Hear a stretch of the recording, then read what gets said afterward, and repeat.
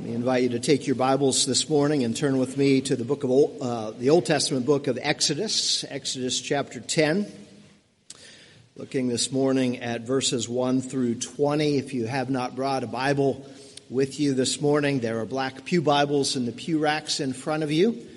And our passage this morning is found on page 52. Exodus chapter 10. Looking at verses 1 through 20, we come this morning to the 8th of the 10 plagues that God brings on Egypt.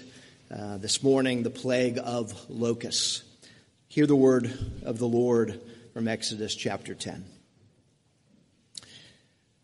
Then the Lord said to Moses, "Go into Pharaoh, for I have hardened his heart and the heart of his servants, that I may show these signs of mine among them, and that you may tell in the hearing of your son and your grandson how I have dealt harshly with the Egyptians, and what signs I have done among them, that you may know that I am the Lord."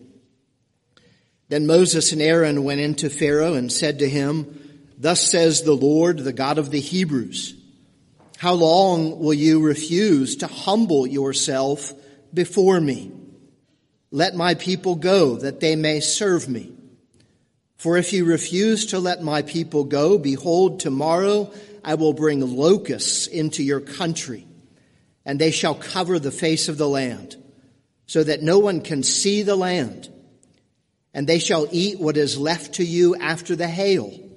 And they shall eat every tree of yours that grows in the field, and they shall fill all your houses and the houses of all your servants and all of the Egyptians, as neither your fathers nor your grandfathers have seen from the day they came on earth to this day."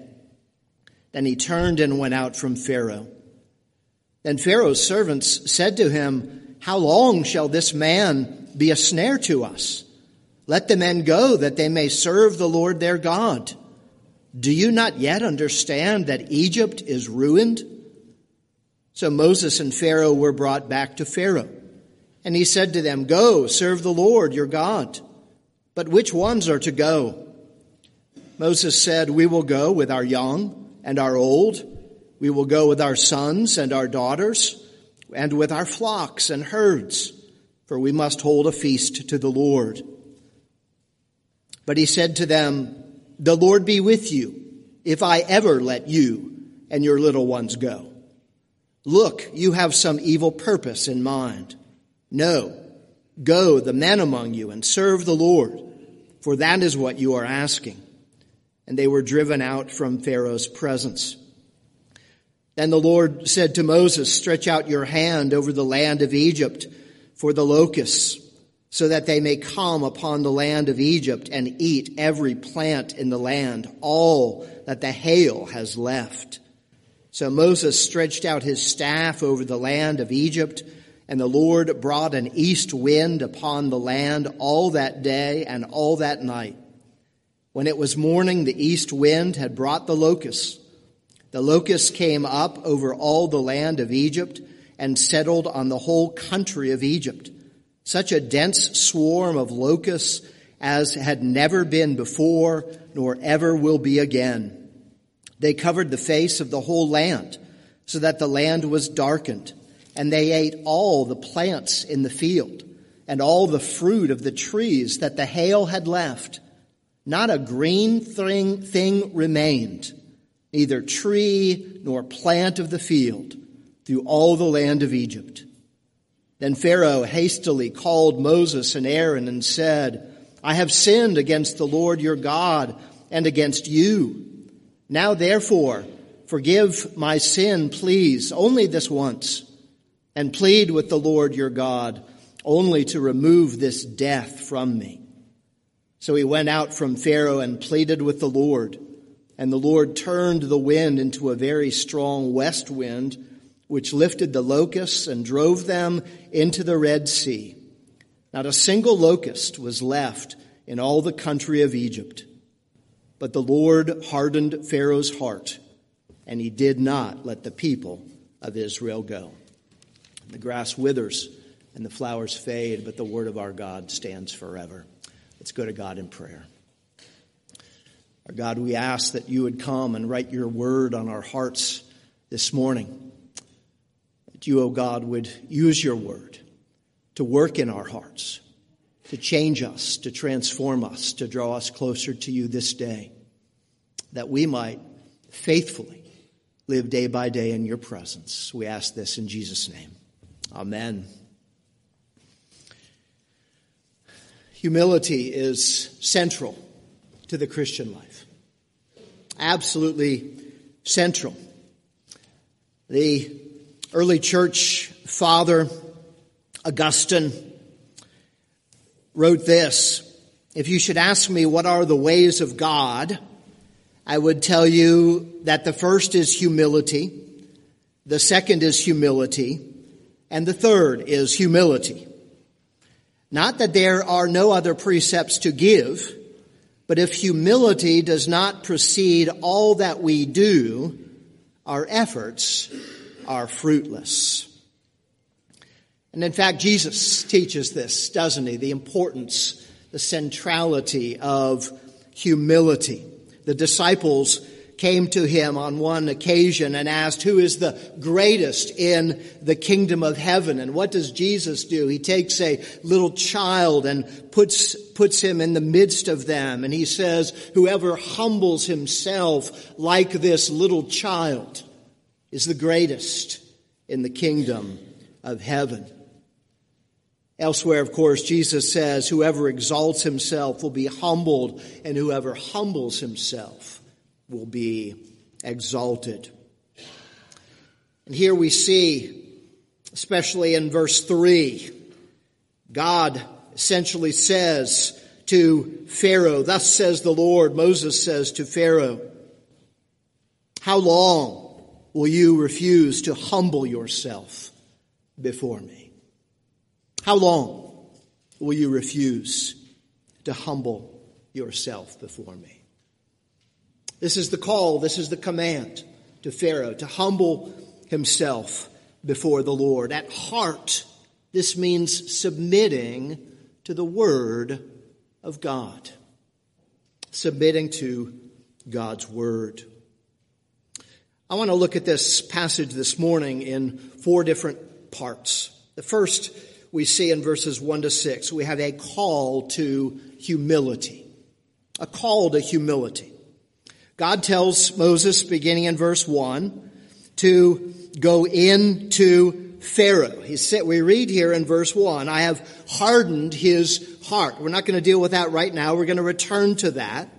But here we see the beginning of the second of the third cycle of 3 plagues. I talked last week about there being 3 cycles of 3 plagues. So here we have the second plague of the third of the 3 cycles of plagues.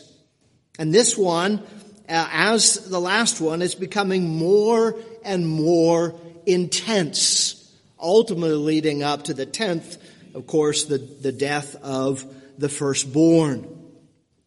And notice he says here, he hardens Pharaoh's heart to do what? To show his signs among them, but also in verse 2, that you may tell in the hearing of your son and your grandson how I have dealt harshly with the Egyptians and what signs I have done among them, that you may know that I am the Lord. So he does these things so that these signs among them to tell. It's a way of proclamation, for teaching about God's unrivaled power, God's greatness, the God who is in absolute control of all creation, the God who is in absolute control of the universe. This includes, as the text says here in verse 2, dealing harshly with them. I have dealt harshly with them. Dr. Courage, our good friend and former pastor puts it in his commentary. Literally, the Hebrew word can be translated, I made a mockery of Egypt. Or one Hebrew dictionary or lexicon puts it, how I have made a toy of Egypt. He has done what he wants with them. Pharaoh basically has been playing with fire, and he is getting burned. But that you might tell, that you might proclaim what God has done. We see it in the later Passover celebration. The celebration includes a telling of what God has done in letting his people go from Egypt. We also see it elsewhere in Scripture. In fact, in several of the Psalms, Psalm 78, Psalm 105. In Psalm 105, we actually read this. He sent Moses, his servant, and Aaron, whom he had chosen. They performed his signs among them. And he lists several of them: water to blood, the frogs, the flies, the gnats. Then he comes to this one. He spoke, and the locusts came. Young locusts without number, which devoured all the vegetation in their land and ate up the fruit of their ground. This is in part for teaching, for evangelism, to proclaim the power and the greatness of God, that he is the one true ruler of all the earth. And he is the God who brings both salvation as well as judgment. Verses 3 to 6 describe their audience before Pharaoh, and Moses raises the question, how long?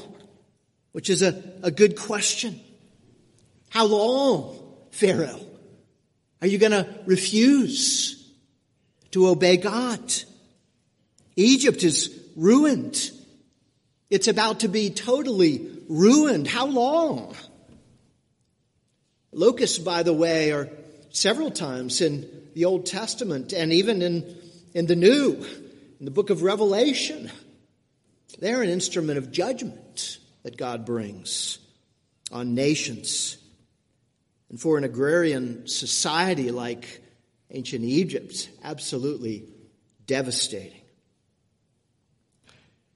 Verse 5 tells us it's especially devastating, especially after the hail. And now the locusts are going to eat all that's left. And verse 6 tells us that there is nothing ever like it. From the day that they came on the earth to this day, nothing has ever happened like this, the text says. Again, as Dr. Currid puts it, the time of Egypt's great glory is about to end. It's about to end. The key question here is, how long will you refuse to humble yourself before me, God asks. Of course, this is a question that we can ask of ourselves. We can ask of others. How long will you refuse to humble yourself before the Lord? How long will you remain on the fence with regard to Jesus Christ? How long will you continue to indulge your sinful habits? How long, professing Christian, will you continue to neglect your prayer life? How long will you hold back part of your life from Christ instead of, as Scripture tells us, surrendering all to the Lord Jesus Christ? The great preacher Charles Sermon was preaching on this passage, and he said this to his congregation: forget Pharaoh and only think of yourself. Let the Lord Jesus Christ himself, with the thorn-crowned head and the pierced hand, stand by your pew, and looking right down into your soul, say in his matchless tone of music, the music of the heart of love, how long will you refuse to humble yourself before me? How long? Secondly, we see in our text that Pharaoh is hardened and not humbled. We see that in verses 7 to 11. Pharaoh is hardened and not humbled. Now note, first of all, before we look at those verses in particular, notice that this passage begins and ends with this idea that God has hardened Pharaoh's heart. Verse 1, go into Pharaoh, the Lord says to Moses, for I have hardened his heart. Verse 20, as we end this passage, but the Lord hardened Pharaoh's heart, and he did not let the people of Israel go. It's what we call an inclusio in biblical terms and technical terms. It bookends this passage. It holds it together. The Lord had hardened his heart. We saw the original language back in chapter 4, verse 21, when God first appears to Moses, go to Pharaoh, but I will harden his heart. Now we've seen elsewhere that Pharaoh hardened his own heart. We read elsewhere that his heart was hardened. But here again, we have this reminder that God is sovereign over human hearts. He's sovereign over human hearts. And he does this, why? As verse 2 puts it, that you may know that I am the Lord. He demonstrates his sovereignty. He does it to display his own glory. And indeed, that's why we have 10 plagues on Pharaoh and a hardened heart of Pharaoh. So in verses 7 to 11, we see that Pharaoh is hardened. Why? To reveal God's glory. In verse 7, we see that even Pharaoh's servants plead with Pharaoh.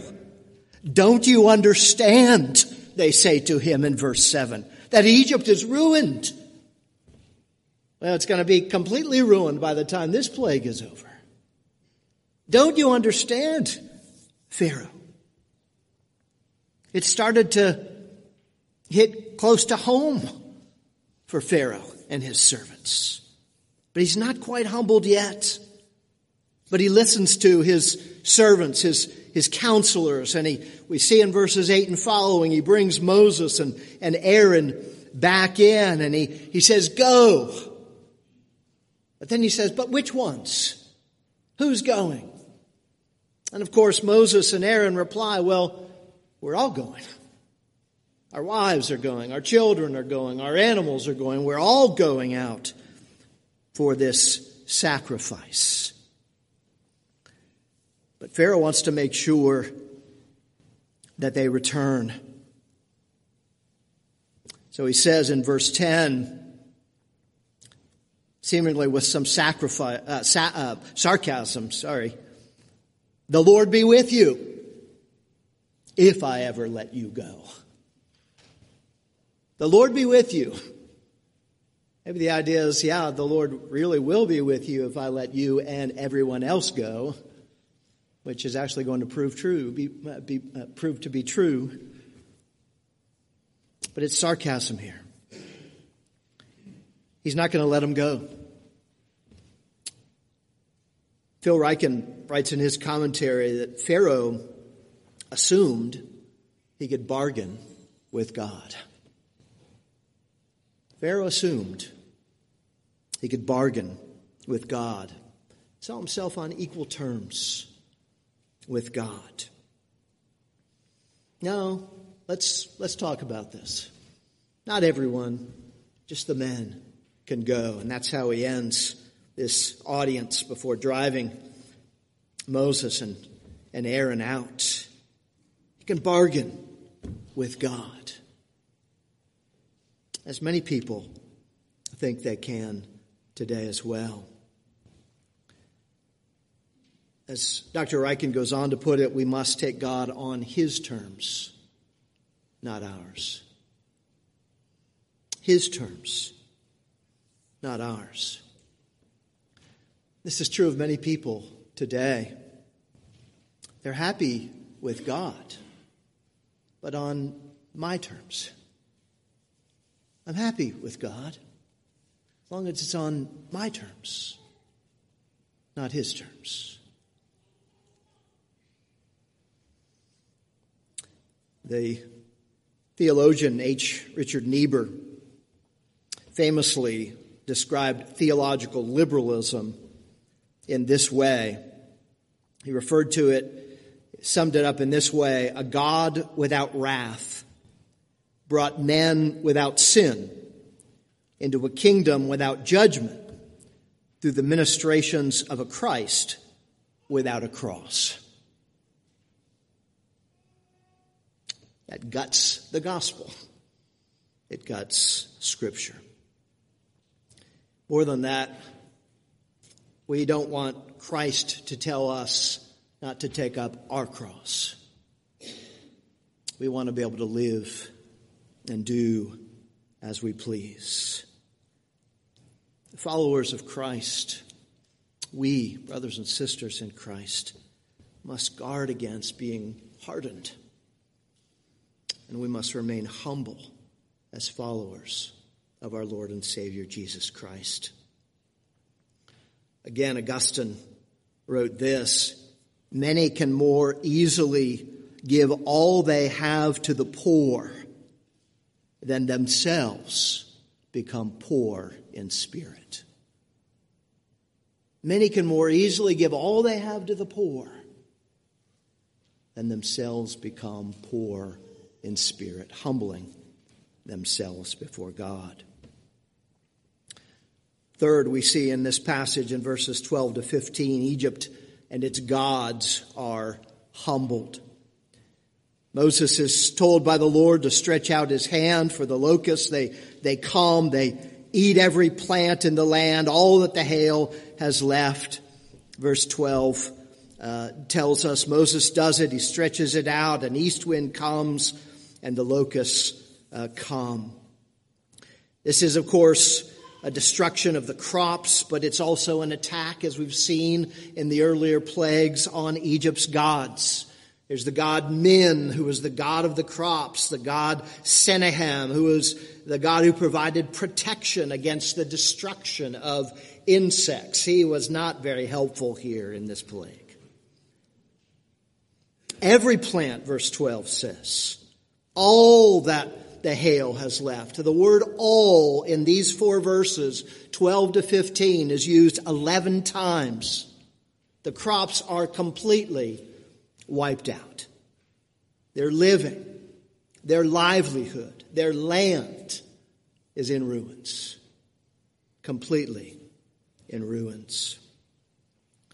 God brings an east wind, that would be the normal prevailing wind in Egypt, to bring these locusts. It's interesting that the locusts in verse 19 are going to be driven out of Egypt by a west wind, which would have been practically unheard of in Egypt, a miraculous work of God.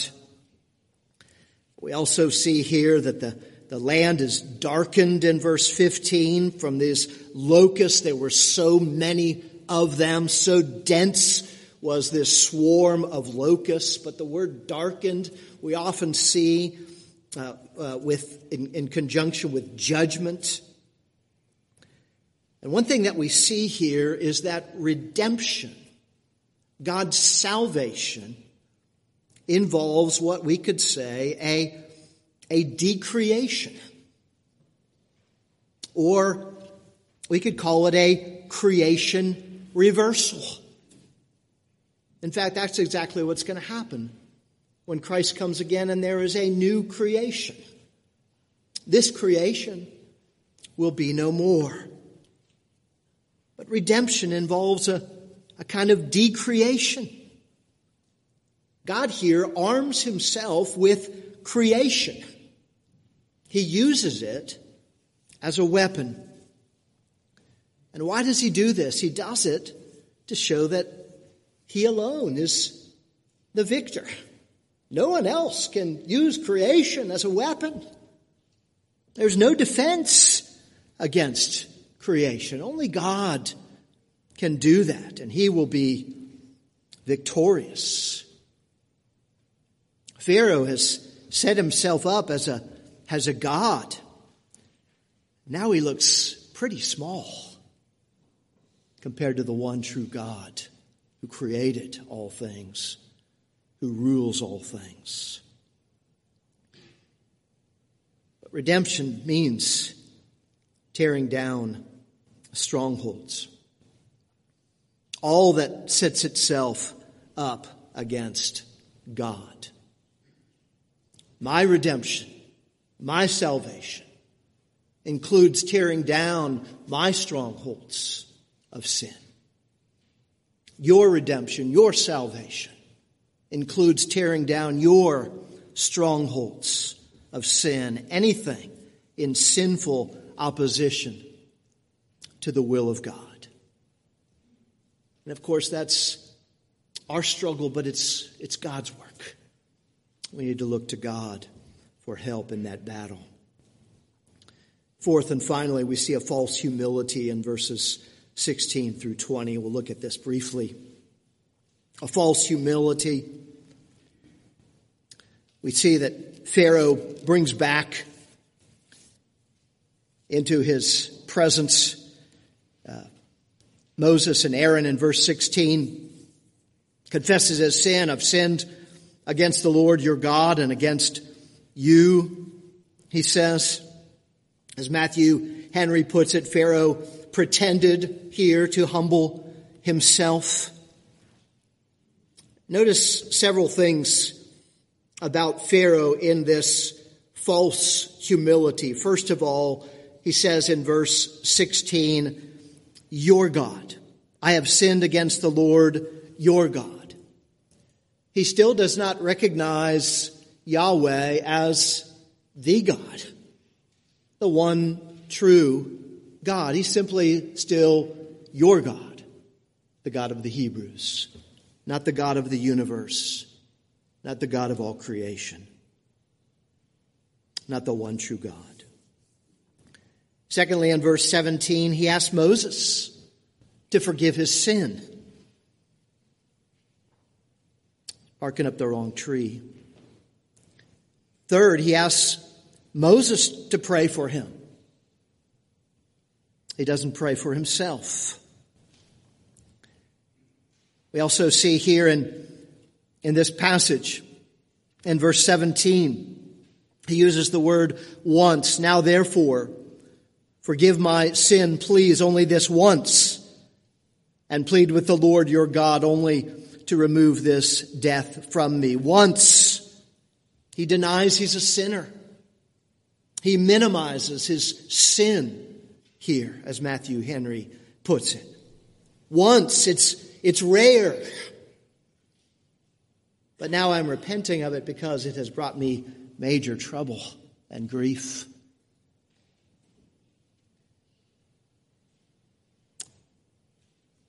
And he also asks here to remove this death from me. Not this sin, this death.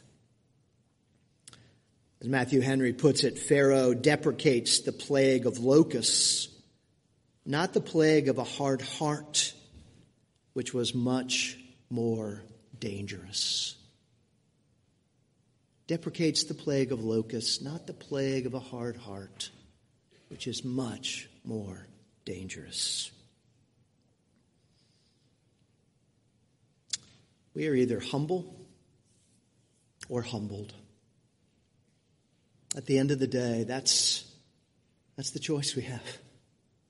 To be humble or to be humbled.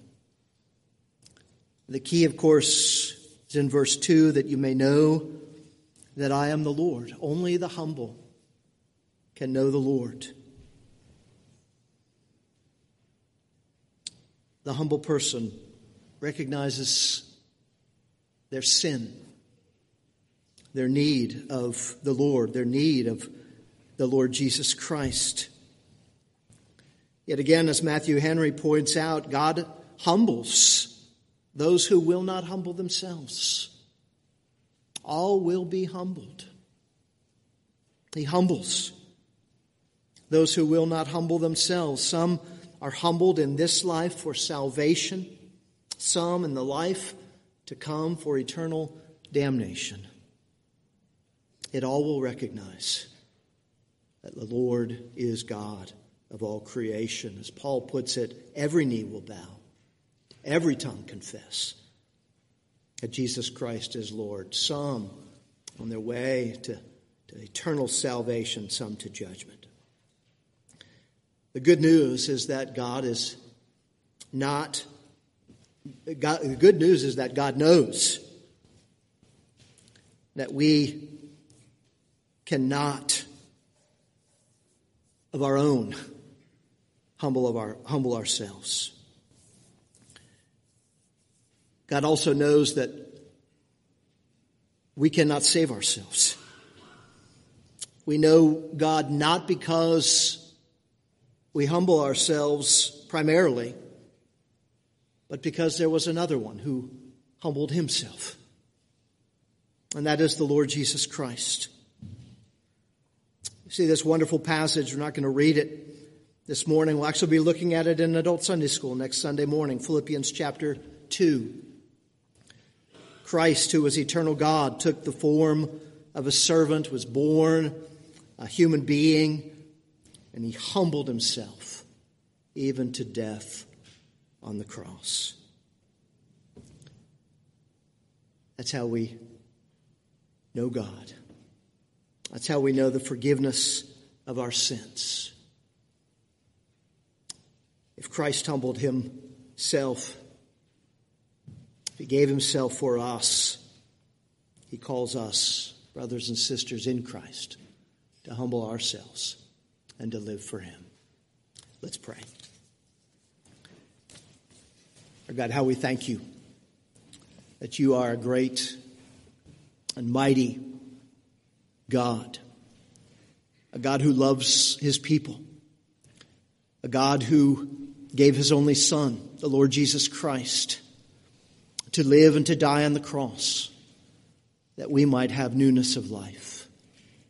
We thank you for the Lord Jesus, who indeed humbled himself. And so, O God, we ask that you would enable us to walk humbly, day by day with you. We pray this in Jesus' name. Amen.